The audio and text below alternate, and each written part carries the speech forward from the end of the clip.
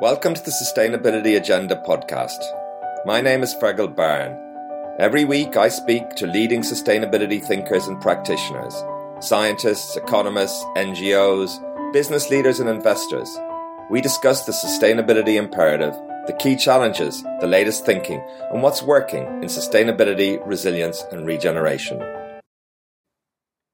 I'm very pleased to welcome Mark Campanale to the podcast. Mark is the founder of the Carbon Tracker Initiative, a non-profit think tank launched to pinpoint with clarity how global capital markets have failed to deal with climate risk. Mark developed the unburnable carbon capital markets thesis, the idea that there are substantial fossil fuel energy sources which cannot be burnt if the world is to adhere to the necessary carbon budgets to limit global warming. Mark commissioned and was editor of Unburnable Carbon, Are the World's Financial Markets Carrying a Carbon Bubble? Report that launched in November 2011. Thank you very much, Mark, for joining me today on the Sustainability Agenda podcast. Well, thank you very much. I'm pleased to be with you. Great. So I'm really looking forward to talking to you today. The great work you're doing at Carbon Tracker and more recently some of the reports you've done, particularly on the carbon bubble. I'm really interested to get your views on that. Can you just tell me a little bit about your own background, Mark? Yeah, my background, I trained as an agricultural economist. And I went into the City of London in the late 1980s to set up some of the first of the ecological investment funds. I met an amazing woman called Tessa Tennant, who had founded the Ecology Fund at Jupiter Asset Management. And I went to work with her. I had a lot of fun. And I then carried on in the city, mostly investing in what you would call green enterprises. Great, Tessa. I had an interview with some time ago with Tessa, and unfortunately she's now passed, but a very pioneering and interesting lady. So what's the background? Can you talk about the Carbon Tracker, the work you do there, and how you got involved in that, Mark? Yeah, so the City of London, it's a financial centre, one of the two biggest financial centres in the world. And if you want to raise money and you're an oil and gas company or a mining company, and through the 90s and noughties, a coal company, you would come to London.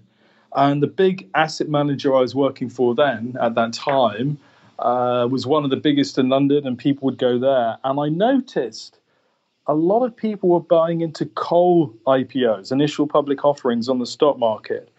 I was struck by that, along with the other founder of Carbon Tracker, Nick Robbins. How is it possible that the more we knew about the science of climate change, how is it possible that people could still be buying coal companies, coal stocks for people's pension schemes? And one of them that listed, a company called Xstrata, one of the biggest coal companies in the world. I picked up the document, the prospectus that investors read before you invest. And on this 300-page document, there was just 20 lines about climate change risk. And we thought, well, that can't be right either. So what's going on?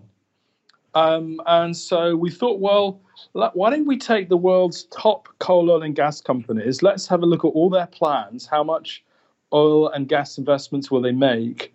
And how much CO2 will that produce? And let's link that back to a carbon budget. How much CO2 can you release into the atmosphere before the world's temperatures go well above pre-industrial levels to 1, 2, 3, 4, 5 degrees? And that idea, which is a very simple idea, how much CO2 is in the reserves of Shell and Exxon and all the others, turned into this thesis we call the carbon bubble. And what we discovered is that there was something like 3 to 4, maybe more, 5 times more CO2 in the reserves and the resources of these publicly traded companies than we could possibly burn to stay below 2 degrees. And that difference between the two, how much can we release before we go above 2 degrees, and that multiple, we just called it simply a carbon bubble. There's financial bubbles. We called this one a carbon bubble. And from that point on, I think it dawned on a lot of investors and around the world and financial regulators that there was a problem at the heart of the business models of the world's largest fossil fuel companies. They cannot burn at all. Most of their reserves have to stay in the ground. And if that was true, then pension fund trustees could then ask the question, why are we investing even more of our people's retirement funds into businesses that could potentially end the world as we know it. And doesn't that strike at the heart of the idea of fiduciary duty, the idea to look after the interests of people's savings? And so that lay the genesis of the idea of the carbon bubble and stranded assets and unburnable carbon, and became this non-profit called the Carbon Tracker Initiative, which is where I'm sat today. And 7 years on, there's now about 25 of us, and all we do today is analyze all these coal, oil, and gas companies and the energy transition and what we think will happen to the world in coming years. Right. Fascinating. Now, I mean, this is, a major finding, a major insight into the sustainability, the finances of these, huge, dominant companies, and also clearly major implications for the pace of carbon emissions and so forth. Now, what was the reaction to this report? You'd imagine this is really big news. Well, what was the reaction to the report, and what's happened since then broadly? Yeah, so when we tried to launch the report, an accountancy firm, a law firm, said, "Oh, come and launch this report. We know you, Mark. We know your work." And then the night before launching the report at this law firm, I can't tell you which one is one of the big ones, one of the partners rang me up and said, "Mark, I've read your report." And I thought, well, that's good. The guy's read the report. And then he said, "You can't launch this report at our offices because it's so controversial." And I thought, well, it's not that controversial, surely. And anyway, so I persuaded him that we could launch it. But he said, none of my staff will be in the room when you launch a report, because it strikes at the heart of the business of what we do, which is to advise a lot of these companies. So initially, I think there was a bit of a kind of, gosh, maybe there's something here that is going to have quite an impact. But then the newspapers picked it up, and the Financial Times ran a story about it and said investors dismiss idea of carbon bubble as not credible. Okay. And so a little bit of skepticism, which we expected that. And then a few months later, Lord Stern, the guy behind the Stern Economics Report, he wrote about this in the Financial Times, where he set out our arguments. And then things changed very quickly. A lot of investors got in touch. We presented to pension schemes and investment banks. The Norwegian government pension scheme was one of the first to get in touch to say, let's look at your numbers. And they reran the numbers and found them credible. And then 2 years later, the Financial Times wrote another article in contrast, where they said, of the ideas that environmental campaigners have come up with, the idea of stranded assets and the carbon bubble, none has been more potent than this idea. And so what that reflected was a sea change in thinking. And I want to tell you why that sea change happened. I mean, firstly, I think analysts hadn't really found what you would think of as a benchmark. So Shell could say, yeah, our plan's completely fine. But when you look at all the companies together, they can't burn it all. So together, we were able to say there was a problem. And that then allowed analysts to work out, well, what did that mean for individual companies like BP and Shell and Exxon? And then investors started to do their own evaluation. But without doubt, the most important thing that happened to change things for us was the publication by Bill McKibben, the American campaigner, in Rolling Stone magazine. He wrote this article called, and if you go online to read it, we're told by Rolling Stone it's one of the most downloaded articles they've ever had. It's called "Global Warming's Terrifying New Maths." Except because it was American, it was "Global Warming's Terrifying New Math," because they don't have the S in it, and it was featured on the front page next to a picture of Justin Bieber. I think possibly readers were buying it for Justin Bieber, not for this article. But that article set out the case for fossil fuel divestment. And Bill took a heading from one of the headings from one of the chapters of our first report called "Unburnable Carbon: Are the World's Financial Markets Carrying a Carbon Bubble?" And that paragraph heading was called "Do the Maths." And he took that to launch his Do the Maths tour around the world, and particularly around the US, around student campuses, to faith groups, to foundations, to university endowments, calling on them to divest from fossil fuels. Now, in itself, you'd think, well, what effect is that going to happen? And let me tell you what happened. The trustees of hundreds, literally hundreds, and probably thousands of pension schemes and endowments wrote to their fund managers, people like Goldman Sachs and UBS and Schroders, the biggest fund managers in the world, who manage their endowments, saying, why are you still investing in fossil fuels? And it caused the analysts at these firms, at these big investment managers, the biggest investment managers in the world, to go away and start looking at the numbers. And we collected the reports. Many of them published reports on the carbon bubble and stranded assets. And this had what you probably call a catalytic effect, a knock-on effect that rolled around the world of trustees, financial advisors, investment managers, all looking at the carbon bubble question.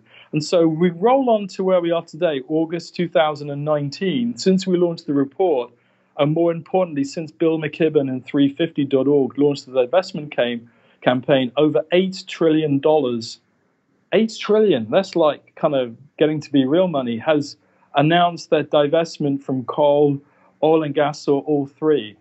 And many pension schemes have said they won't invest in coal anymore. And one of the larger insurance companies, there's a French insurer called AXA, they wrote to us to say that when they read our report, they dumped $500 million worth of coal bonds.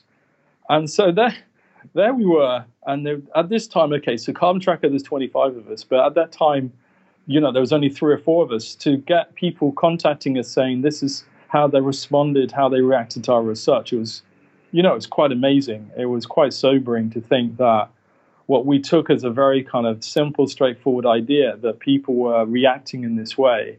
And even today, the divestment movement just rolls on. And Carbon Tracker, just this year, we've had inquiries from 3, 4, 5 major pension schemes managing the ones we've been dealing with would probably have, $500 billion between them, asking for our views and advice and information and data on how they can divest from fossil fuels. So it's been quite an amazing ride. Well, extraordinary, the power of an idea, a timely idea, a timely insight, and profoundly important one. I guess important to understand, why does the carbon bubble matter, and what could possibly happen? Because, as we know, bubbles tend to burst. Deflating is another matter. We could talk about that. But why does the carbon bubble matter?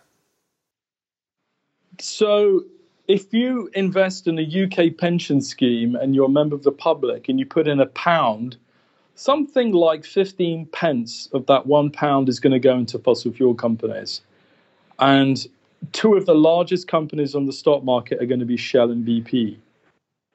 And so the fossil fuel industry is intimately entwined with financial markets. And London is one of the more exposed of the world's financial centers. There's a lot of coal listed on the London Stock Exchange.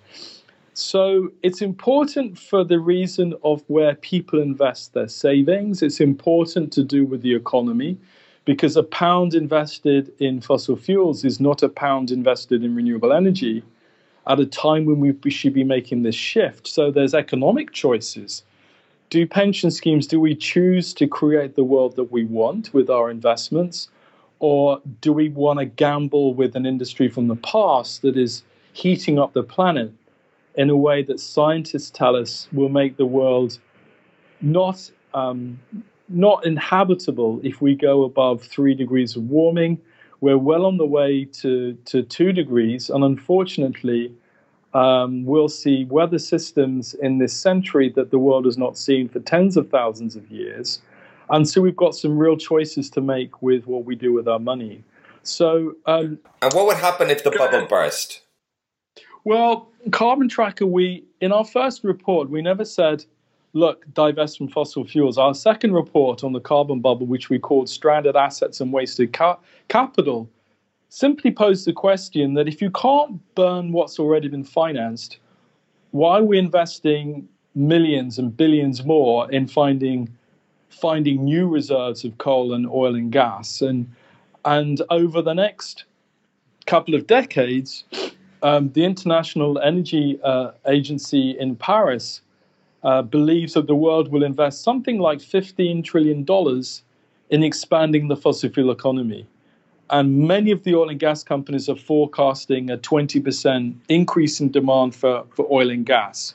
So our concern is an economic and a financial one, which is it's a misuse of people's savings. It's a misuse of the financial system that we have, that where money should be used for more productive uses.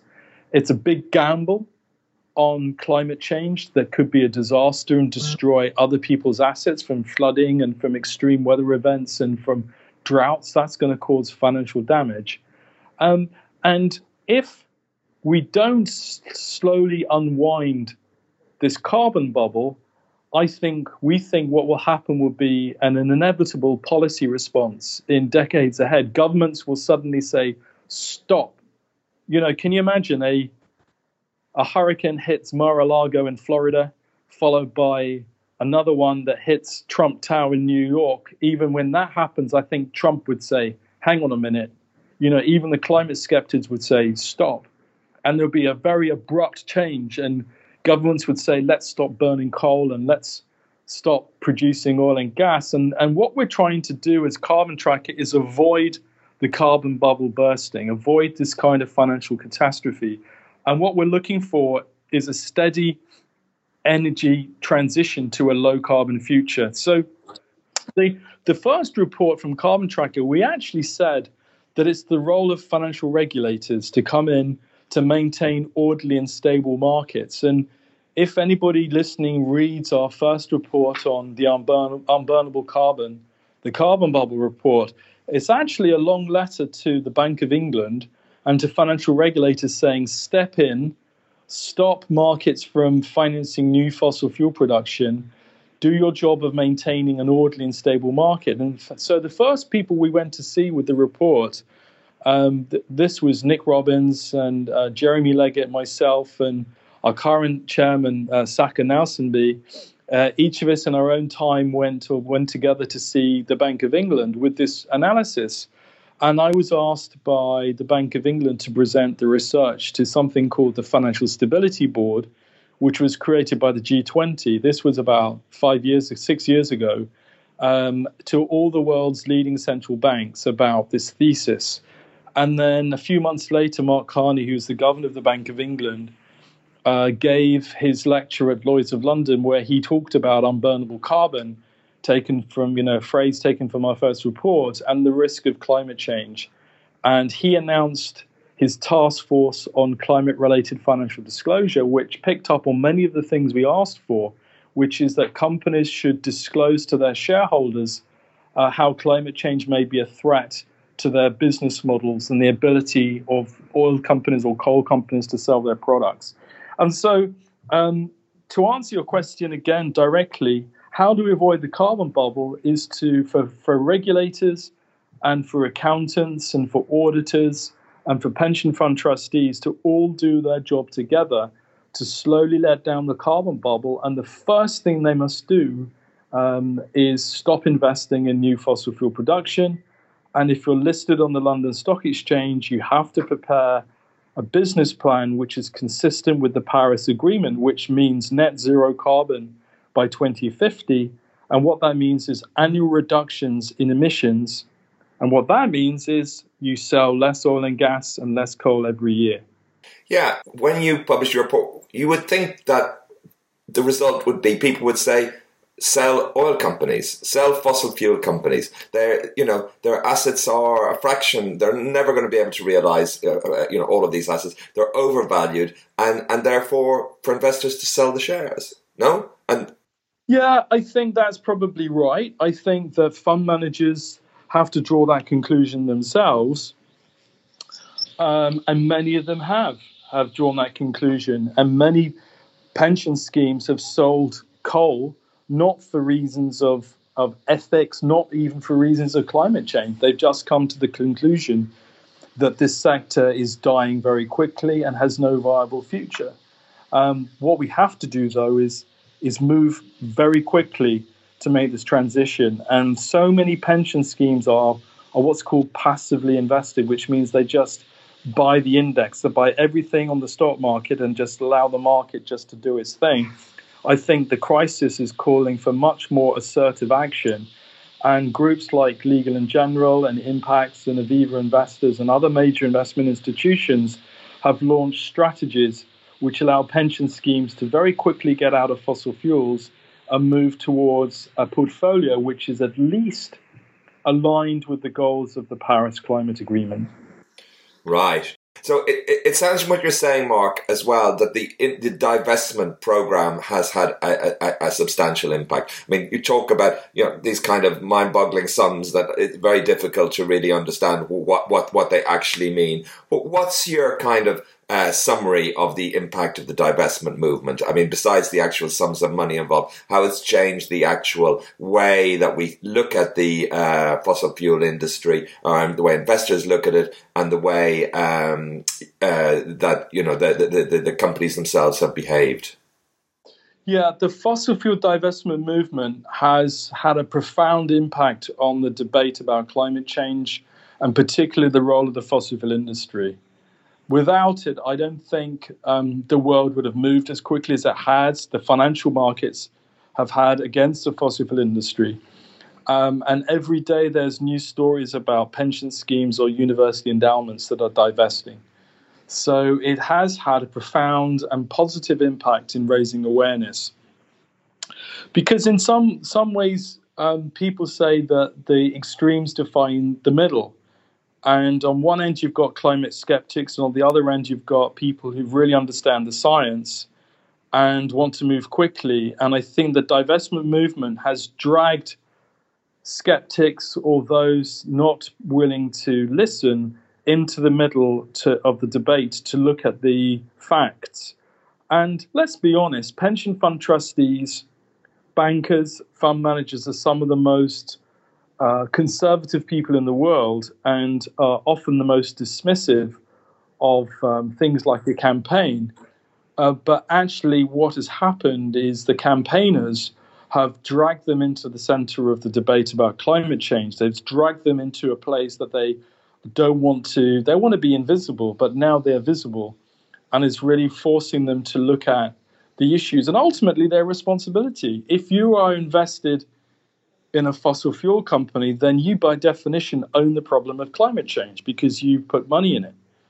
And so you're part of the problem, but also part of potentially the solution, because it's within your hands to decide what to do. And reallocating pension fund money away from fossil fuels into clean, reliable energy is what many pension schemes should be doing today, and many have actually made that choice. So there's clearly been momentum in the UK, and Mark Carney and others have made these arguments and so forth, and there's momentum there. What about in the United States? Yeah, the momentum around climate risk does vary according to geography. So Europe, particularly Northern Europe, the Scandinavian countries like the Netherlands and France are very climate aware amongst the investment community. Less so in America, no surprise there amongst people in Wall Street. But having said that, there is a global initiative called Climate Action 100, which is a coalition of $32 trillion of asset owners who are working together on climate change, and it's chaired by a US pension scheme. And Simpson from CalPERS, which is the California State Retirement Scheme. So there is awareness in the US, but albeit it's on the East Coast and the West Coast. Where I have a little bit more concern is a part of the world which is still financing new coal, and that is in Asia. And their awareness is not as great as it is in either the US or in Europe. And so we must really turn our attention to encouraging investors in the financial centers of China and, around Hong Kong and Singapore and Malaysia, and particularly Japan, that they too should be addressing the question of the carbon bubble and reallocating capital into clean energy. It seems the reaction of the fossil fuel industry generally is, you'd have to say, sluggish There just does not seem to have been a transformation in the way the industry operates, and we need nothing less than that on the time frame and the urgency of the problems we're facing. Yeah, I think that's probably right. I mean, the time scale is everything. Pension schemes are often investing over a 50-year period. Somebody joins age 20, they retire age 70, so that's 50 years. And during that time period of 50 years, the world will have transformed. For somebody starting a scheme today, the world will look very different in 50 years' time. And so this is forcing pension funds to really think of the questions around longevity, around what the world should look like when people retire, around what's the point of a pension? What's the point of a pension if there's no world worth retiring into? And it's forcing them to think, well, actually, what can we do? Can we start to mobilize the assets into something that is more sustainable? So a lot of these questions, these philosophical questions, are being asked by pension fund trustees and their advisors. But you make it sound, it's like it's a philosophical, I mean, these are urgent. I mean, we're talking about existential crisis, talking about, we're already at 1.5, 1.6 degrees, we're possibly even more. The IPCC, brilliant as it is generally felt to be a very conservative organization. We've breached every target that a scientist expected in 10 or 20, even 30 years away. This is urgent, and for investors to be thinking about the philosophical implications. I mean, this report's been out for many years now, and it's the writing is on the wall. It's, I used to say, the power of an idea. It's black and white. If they take the oil out, it's going to destroy the planet, and if they don't take the oil out, then these companies are massively overvalued, and we're in danger of a massive financial crisis, which would only exacerbate the other kinds of problems and our ability to deal with the climate crisis. Yeah, I mean, you're right, but why do I say it's a philosophical question? I tell you why. It's for one simple reason, that most people think that these problems, the climate crisis, is going to be dealt with by government. Yeah. A lot of trustees say, look, if you don't like coal and you don't like oil, pass a law to make it illegal, leave us alone, go off and become a politician. So actually what has happened is that has been reversed on its head, and people have suddenly dawned on them that actually we can't wait for politicians to move. This isn't just a case of let's wait until oil has run out or coal has been banned. I think what we've seen, the transformational change in the last 5 years, is that investors, financial institutions, are suddenly saying, well, actually, we have a responsibility too. And that's the question that is still being asked today by some trustees. Is it really our problem, or is it somebody else's problem? And on that one, I would say we're winning, and we're winning quite quickly, which is why this $32 trillion coalition, Climate Action 100, great website, by the way, is such an important initiative of the last 18 months, is it shows that it's possible for private sector actors like investors to mobilize outside of government. And as I said earlier, the reason for that is because of pressure put on by civil society, like the divestment movement, to force pension funds to move much more quickly. And what have they actually achieved?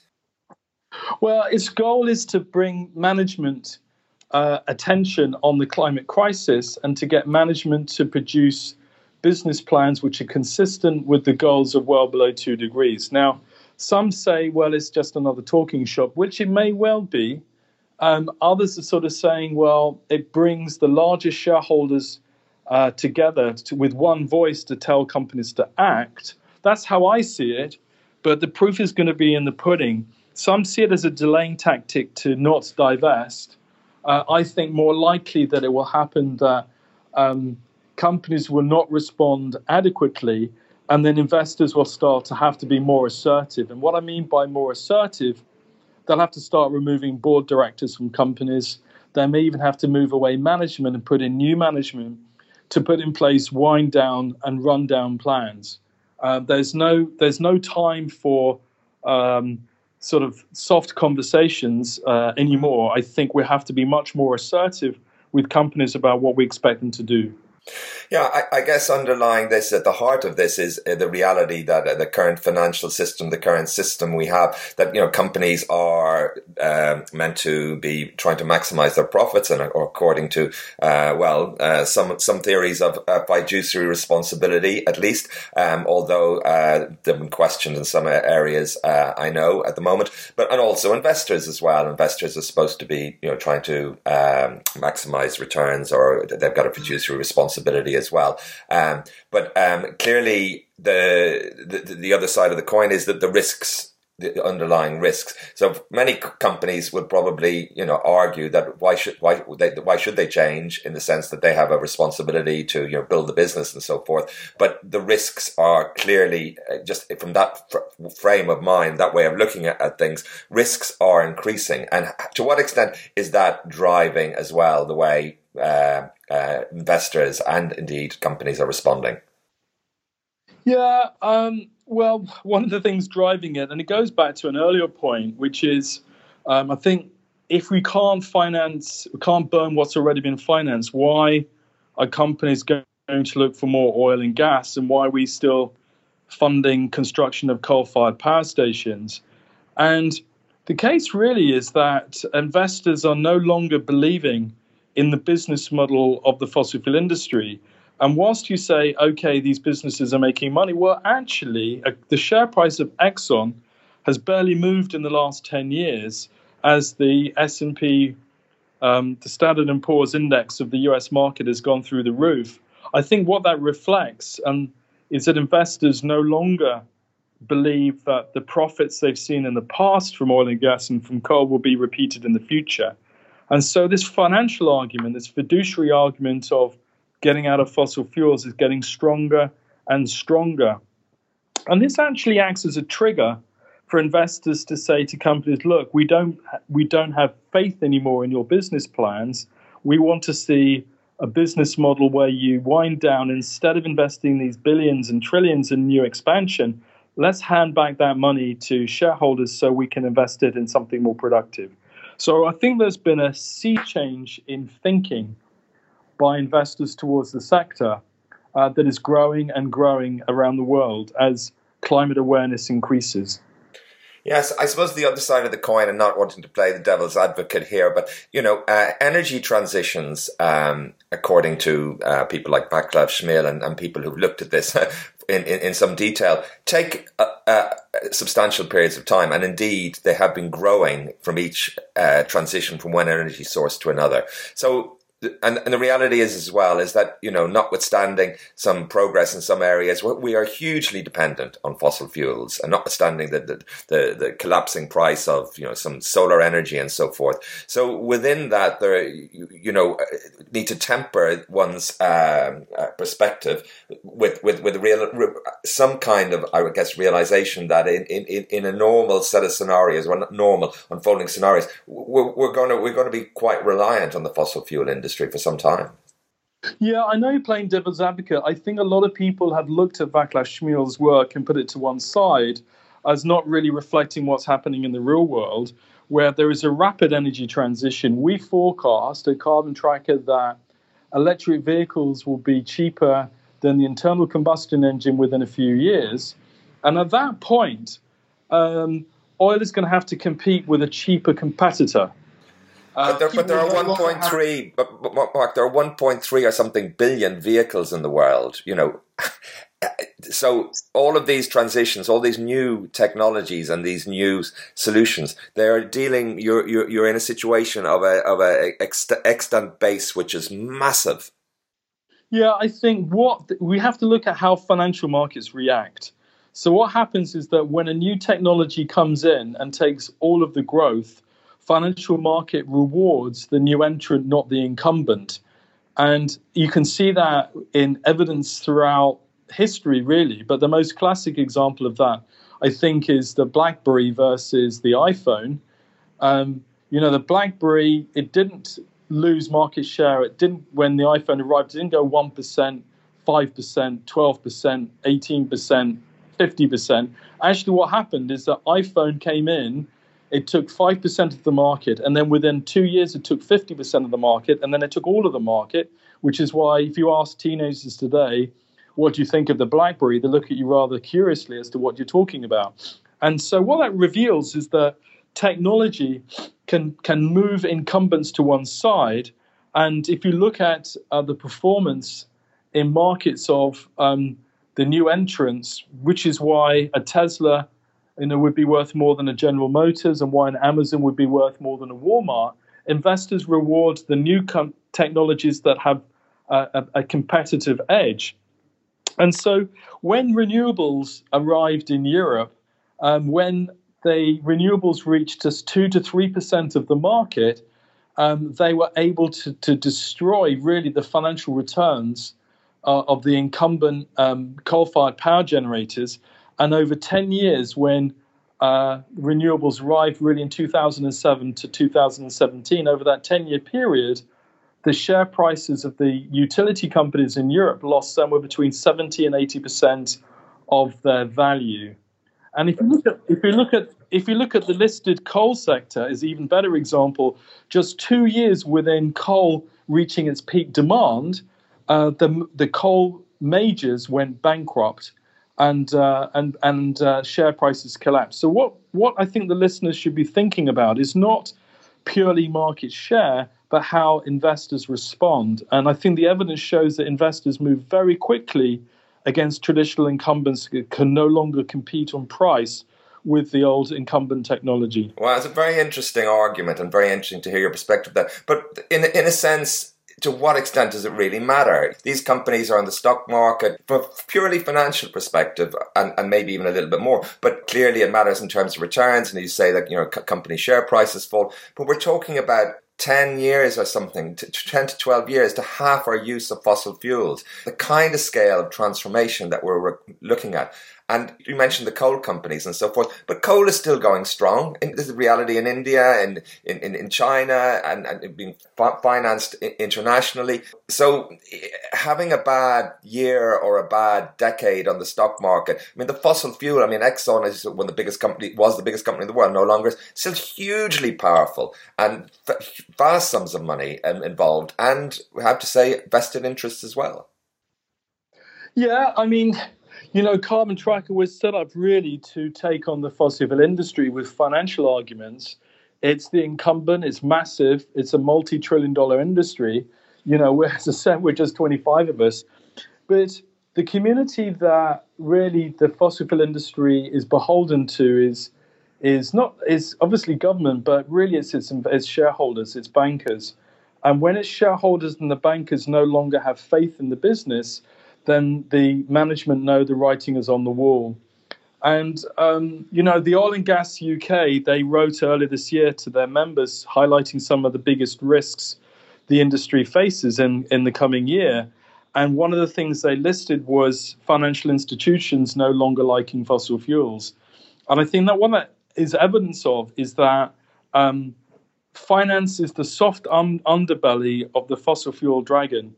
And that there's chance for campaigners and for climate scientists and advocates really to make the case, and the financial community will be listening. So whilst we're dealing with a huge industry in the fossil fuel industry, there's an even bigger one, the financial community, which is beginning to turn its face against its future.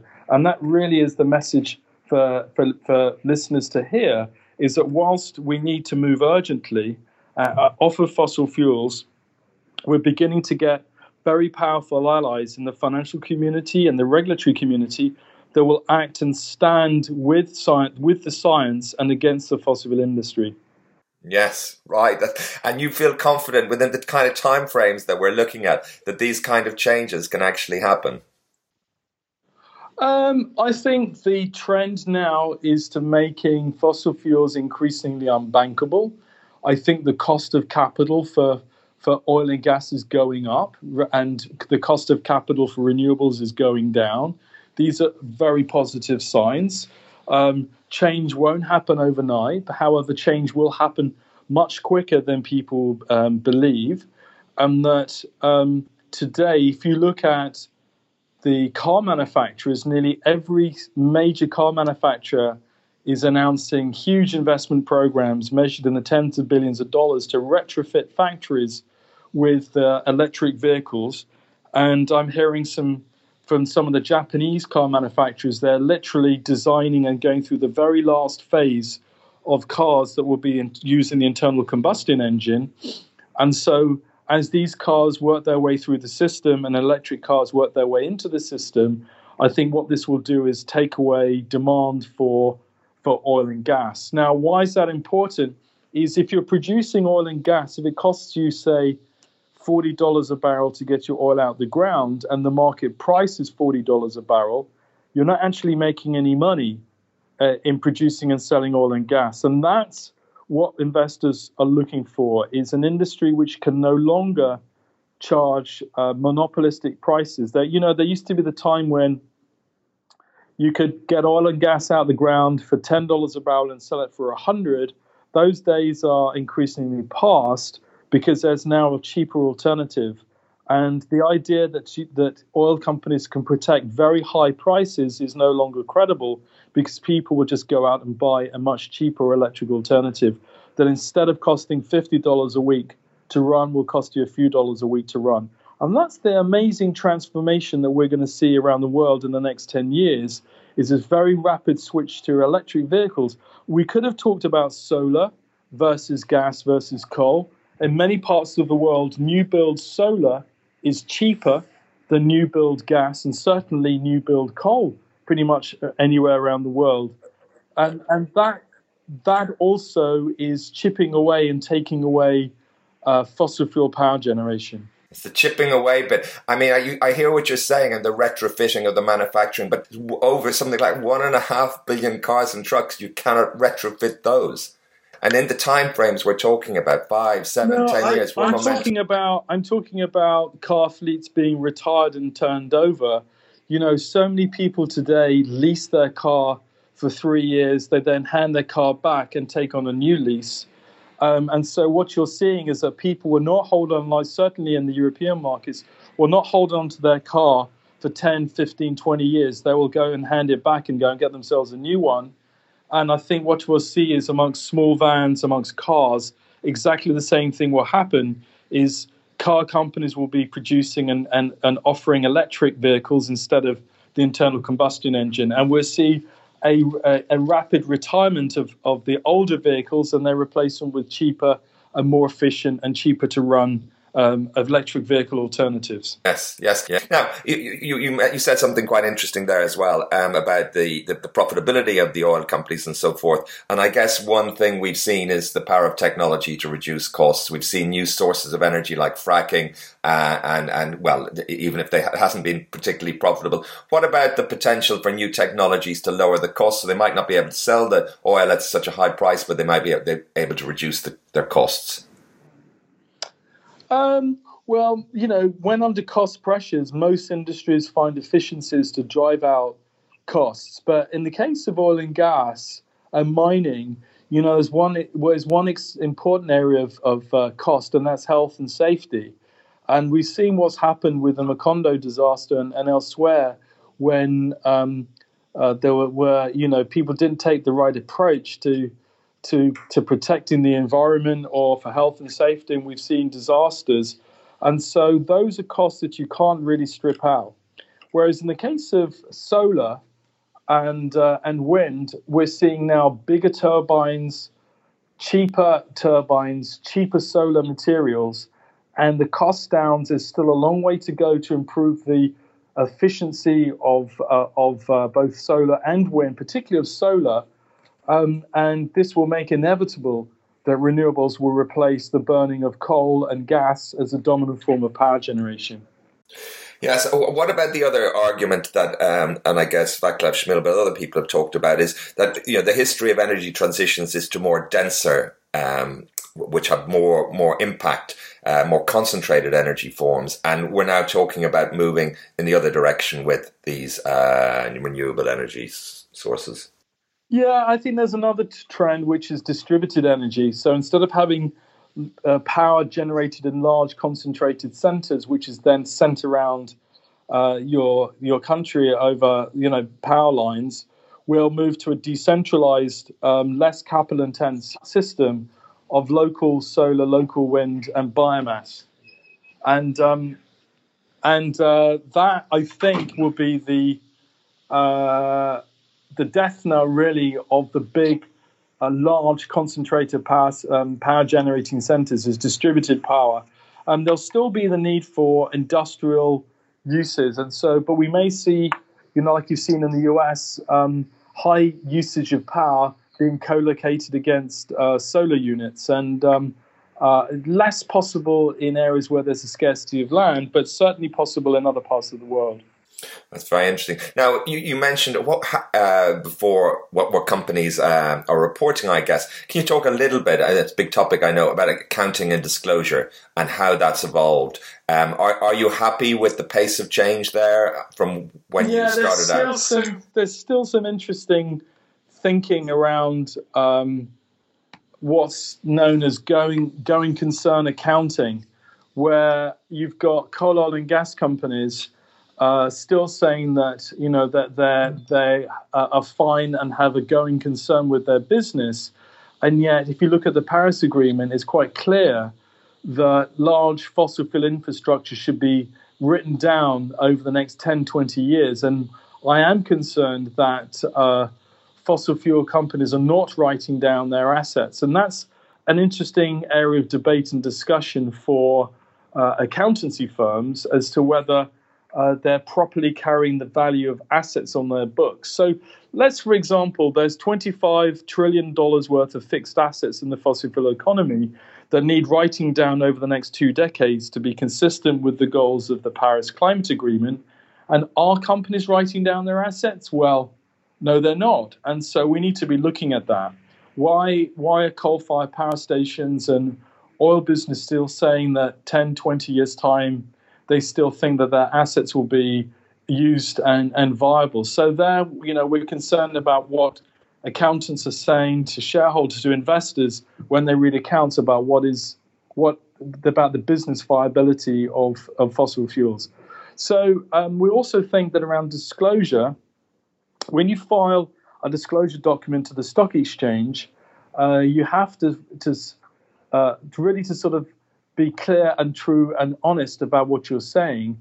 And what we're finding is that companies are still saying, oh yeah, there's a rosy future for our business. And I think even the year before Peabody Coal went bankrupt, they were telling their shareholders that things were looking good in years ahead, and they went bankrupt very quickly. So we have a concern about whether there's companies are not really being open and honest and truthful with their shareholders about really the threats that are being posed to their industry. That's very interesting. What drives change here, Mark? And as you say, it's been some years since your first report came out and pointed directly at this question about the value of assets, I guess. How much has happened there, and is the momentum building, or can you just talk a little bit about the context in which the change is happening? I think the real change is investors and banks, when you're lending to a coal company or an oil company, are deeply concerned about the viability of your business models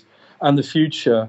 And that's why they're more skeptic. And even now, the shareholders are worrying whether companies are being truthful and honest. So the disclosures we're expecting to see coming from this task force on climate-related financial disclosures, where every company and investor is being expected to disclose how they're managing climate risk, there's going to have to be a lot of reading and a lot of analysis as to whether they're getting anywhere close to being honest with the truth. Yes, absolutely. How much is at stake for the banks? And are there scenarios where we could see financial crashes like 2008? I don't believe there'll be a financial crisis linked to climate change right now, but only if companies transition, particularly fossil fuel companies, and investors are on top of analyzing the risks.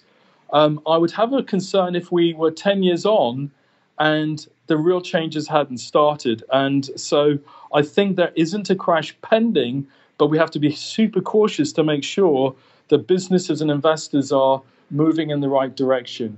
So what's next for you, Mark, and your work? So Carbon Tracker, we are going to work with investors that want to be, what I say, more assertive with the fossil fuel economy. So investor interest is definitely growing. So that's the next phase for Carbon Tracker, is to do more, go deeper, and work more closely with investors, whether they are divesting or challenging company boards, because the time right now is for us to be throwing everything at this problem. The climate crisis isn't going away, and the first urgency of now it's a phrase that's never more pertinent than on the climate crisis. We need to be getting our skates on and moving much more quickly than we've ever done. Well, I wish you the very best of success with that, Mark, and thank you so much. Thank you for your interview today, Fergal. Great. Thank you for listening to the Sustainability Agenda podcast. I hope you found it interesting. It would be great if you could leave a review and share the podcast on social media. You can sign up at iTunes to make sure you don't miss any future episodes.